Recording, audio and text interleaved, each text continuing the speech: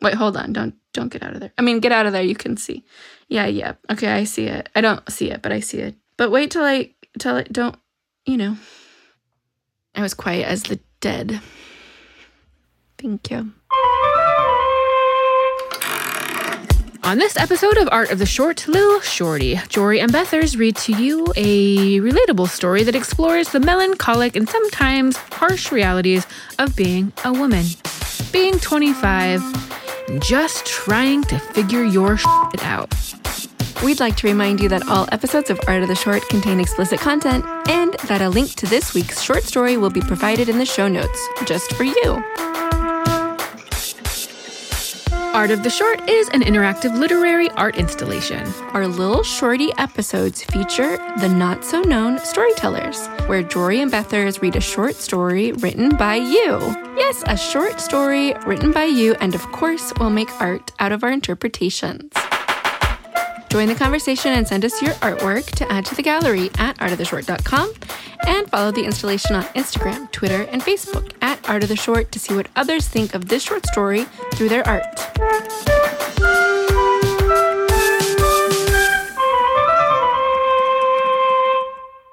Bethany, how do you feel about your art this week? Oh my goodness gracious! I don't even know what to. I don't know what to say. I don't know what to say or what to do. Well, I guess I'll just say that I went down a road, and then once the decision was made, I had to just follow through, and we'll see. We'll see about the results. Oh. I mean, I have like a deep love for it, but that doesn't mean that it was a successful piece, and it doesn't mean that I executed kind of my vision either. I ran into some medium issues. Like I didn't have the thing that I needed. Yeah. But okay, well, I think it's interesting. For sure. It's interesting. Sure. You always bring the good, the goods. How'd you do? I like my art this week. Oh, good. It's cute. To make art out of someone else's art, it's exciting. Amen. That's the truth. This week's short story is by author Yoko Morgenstern. A Tokyo-born writer, Morgenstern discovered her love of literature while living in Ontario, Canada. And it was there that she realized her fiction writing talents. Her short stories have been featured in the Montreal Review, the Great Lakes Review, Untethered, and many more. If you want to learn more about this week's author, you can follow her on Twitter at Yoko Morgenstern. Featured on Flash Fiction Online, this is The Comedian. Nina's Saturday has begun just like the past 3 weeks. In the kitchen, she makes herself a bowl of Cheerios. It's a weekend, so she treats herself to a jar of blueberry yogurt. She twists the lid off and licks the smear. It's 3 o'clock. Chloe's picking her up soon. It's darkening outside. There's a rumble in the distance. Thunder spoils milk, her granny would say. Having lived in Canada for half a century, she never forgot German sayings. Nina empties the rest of the milk into a glass and drinks it up. They've arrived at the Bavarian Forest restaurant in Kitchener. The pink neon sign, of which only the forest part remains, buzzes feebly. This is their 4th gig at the Bavarian Forest as dancers. A singer and a comedian are also part of the team. Today, instead of Dave, there's a new comedian. But they aren't surprised. Comedians come, comedians go. Singers come, singers go. Backstage, Chloe and Nina put on their Rio the Carnival costumes. Nina puts a tiara on her head. A slight headache has already begun. The air in the restaurant is stagnant, like that of the Amazon rainforest. Offstage, Nina sees Linda humming, pearls of perspiration on her forehead. Nina and Chloe come on stage from either side, eyeing each other with pasted-on smiles. The rhythm doubles. Samba. The scent of Chloe's coconut oil lingers in the air, and Nina thinks of her pina colada at the Copacabana. The red-cheeked old men behind the beer steins catapult their arms into the air, iPhones in their hands. That's okay. People staring at Nina know that she is a dancer. She is, not she wants to be. Just like she is a woman, is 25, is Canadian. She is, even though she isn't on Broadway, in Kitchener. That's why she doesn't have a day job, because she's a dancer. For Granny, it wasn't an occupation. Every day since she'd left college, Granny put a yellow post-it on the door of her room. What are you going to do with your life? When she was about to go on a Contini tour through South America, unlike most of her friends who took grand European tours, the note read, "You want to die before you live?" In the hall, Nina finds Chloe sitting on a young man's lap, still in her Rio dress. A large, rugged hand is petting her belly. "Oh, hey," she says, looking at Nina, laboring to smile. Yes, Nina knows this. If only this wasn't 2 hours away from home, she'd let her go with him, but she can't. She wants to go home. I'm ready to go." "Sure, yeah." "Hey." Sorry, I'm laughing. Was now that I want to see your face. Was that That's the my guy guy impression? Yes, this is my guy impression. Hey. He's going to turn into Barack Obama. Like, this is what always happens. "Hey," a calm, deep voice pops up from behind Nina. She turns around. There stands the comedian. She sees him better now that he's without his makeup.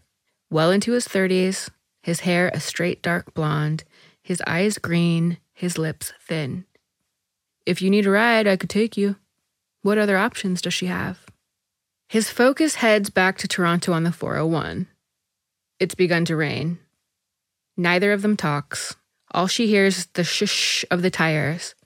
Suddenly he asks, "Where do you live?" "Runnymede." He doesn't answer. He looks into the rearview mirror, squinting at the high beams from behind. He turns on the radio. A female country pop star is playing. "Bitch," he mumbles. "I teamed up with her in Ottawa a long time ago." He glances sideways at Nina for a second. "Just for one night. She slept with the manager at the club, and the next day we all got let go. She got her happy solo gig ever after." Silence falls. "Oh," Nina says in an almost inaudible voice. "What are you up to tomorrow?" he asks. She thinks about Sundays. Are they different in any way from Saturdays? She sleeps in, pours the rest of the Cheerios into her mouth directly out of the box, eats chocolate bars, mumbles to herself, gets drunk in the early afternoon, and watches random video clips on YouTube for hours. Oh, sometimes she smashes the Rio costume against the wall, what she doesn't do on Saturdays. "Nothing special," she says. "You?" "Me?" he says. "I'll cry." "Cry?" She turns to him. "But you're a comedian." "So?" He shifts to the left lane and passes a car. "Crying is healthy." She doesn't know what to say. "You want to join me sometime?" he asks. "Join what? Crying? Here you go." She squirms in her seat. She searches for the right words, just like when she brushes off someone at the bar counter after getting a free drink from him. A green sign comes into sight, a heads up for the junction ahead. "I live in Oakville, actually," he says. "Why didn't you tell me?" she says, relieved on the changed topic. "I feel bad." "Oh, you're going all the way to—" "Not a big deal." "It's a pretty little town, isn't it, Oakville?" "Yes, it is." She wants to say something more about it, but actually she doesn't really know Oakville. "The lake. You know what it's like at the end of Trafalgar?" He speaks over her. "Trafalgar's like Yonge Street to you guys, the busiest street in town. You drive down south on Trafalgar and past Lake Shore, and it dwindles and dwindles until it gets to the lake, and there," he says, going back to the right lane, "is a bench. Just a tiny little bench at the end of Trafalgar, looking down at the lake. And there you cry?" "Sometimes," he says. "Toronto's skyline makes me cry." "How come?" He muses for a while. "I guess I just want someone to take me out for a drink." In the front of her apartment, she half turns to him, his face lit orange by the streetlights. "Thank you," she says. He gives a small nod. "Maybe I'll join you sometime." She opens the door of the passenger seat. "One of these Sundays."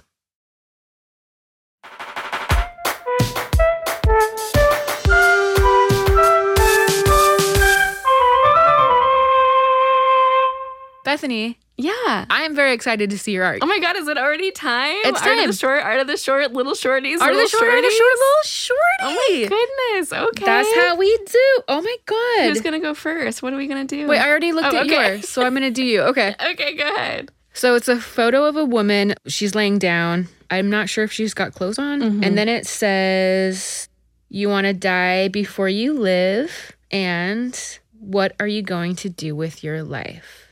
Quotes from the story, obviously. And she has a tattoo of Toronto. Is that Toronto? Okay, so I have so much to say. Yes, please, please, please. Okay. Is this your friend? Yeah, so I was... Is she okay with you Yeah, posting her beautiful 100%, form? 100%. Oh, how cool. She's so excited to see it Oh, and cool. listen to this app. Hey, Allie, love you. Love you, babe. Hi, Allie. I thought you were Australian for so long. So long. Anyhow, to me, it's a very Canadian story. Like, Canada is like the third character in this story, especially the city of Toronto. Yeah. And when the comedian says that the skyline of Toronto makes him cry, I was like, well, shoot, I know someone else who loves the skyline of Toronto. Aw. And I know a beautiful young Canadian in her 20s. Mm-hmm. She was 25, 26 when I meet her, and 26 is called Saturn's return. Oh, yeah. If you follow astrology, and it's like your first midlife crisis, and it's like your first reckoning with like, what is my life going to be and like what's it going to look like? Mm-hmm. It's just like a very common thing to happen around that time in your life. And I feel like that's just like such a special moment in adulthood. Mm-hmm. And everyone has to face those questions of like their expectations for how their life was going to go versus how it is going. And the young character, the protagonist here, she's come to some conclusions. I think she says like, I am a dancer. I'm doing the thing I love, but you can tell she's still weighing her choices. Oh, yeah. Yeah, I just was like, there's no better thing to do than to get a picture of Allie's tattoo, the Toronto skyline. And then she sent me like a sexy Snapchat pic, and I was like, This is pure perfect. perfection.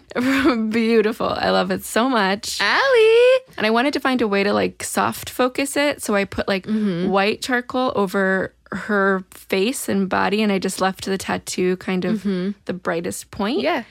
And then I thought that those post-it notes from Grandma were really perfect. Yeah, totally. Like the exact questions that you're asking your own self when you're making all those decisions. And just getting the pressure from your elders to be like, 100%. TikTok, like, no, by the way, no one knows what they're doing in their 20s, period. Yes. It's such like an unfair Yes. bar that we hold ourselves to. Yes. That's my art. My art is basically Allie. Like, I was laughing and telling her, like, I didn't really make art. I'm just basically submitting you as my art. No, I love it. Her also being inspired by the Toronto skyline is my submission. Okay. Can I look at yours? Yeah. It's so, like, bright. Like, my piece is so, like, hazy muted. And this is, like, very bright. So it's, like, two stick figures in a square frame. And for heads, one of them has an apple and one of them has an orange. And it says, we both use text, right? We may be apples and oranges, but we're all fruit. And we all need nourishment. That's really sweet. What I was thinking in this story, it made me think of a couple of things. Like, nothing sexual at all, but I imagined she goes and meets this dude, the comedian, at the park bench one Sunday. And they have no relationship outside of crying together. Obviously, these fruit are a metaphor for humans. Like, Yes. we walk completely different paths, but like, we're human. And sometimes we just need a person to like hang with for a second. And it reminded me of why I used to love working in coffee shops so much. Like, there was this breakfast club that would come in, and they all had extremely different lifestyles, and they would all come and sit at my counter, and they would sit in silence. Or if they were in the mood, they would talk and tell stories, and no one knew each other outside of that place. Like, they didn't socialize together. These characters, though, that were such a huge part of my life, too, because I was a part of the conversation. Those relationships in that time was, like, actually really formative for me because I was so young. And, like, I will remember them for the rest of my life. Totally. I think people take human interaction from a stranger, whether it's like a hi on the street or something, for granted. Totally. And it can change your day. It can put like a smile on your face. Totally. So that's the artwork for this. That's really nice.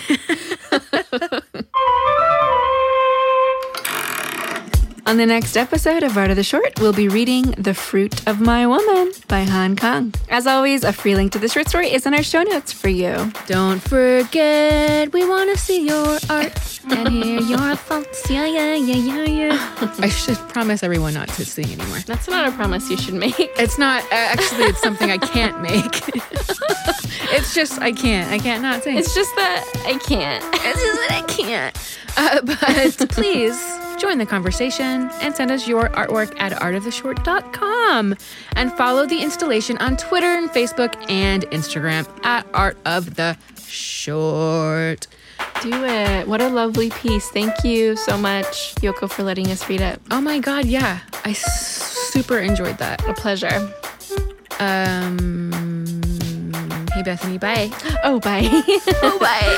Bye. Sorry, Troy. I had the weirdest thing happen. I recorded this already, and then when I listened to it, it was all static, and now I'm very scared. I'm recording it again. All alien sounds. Bye.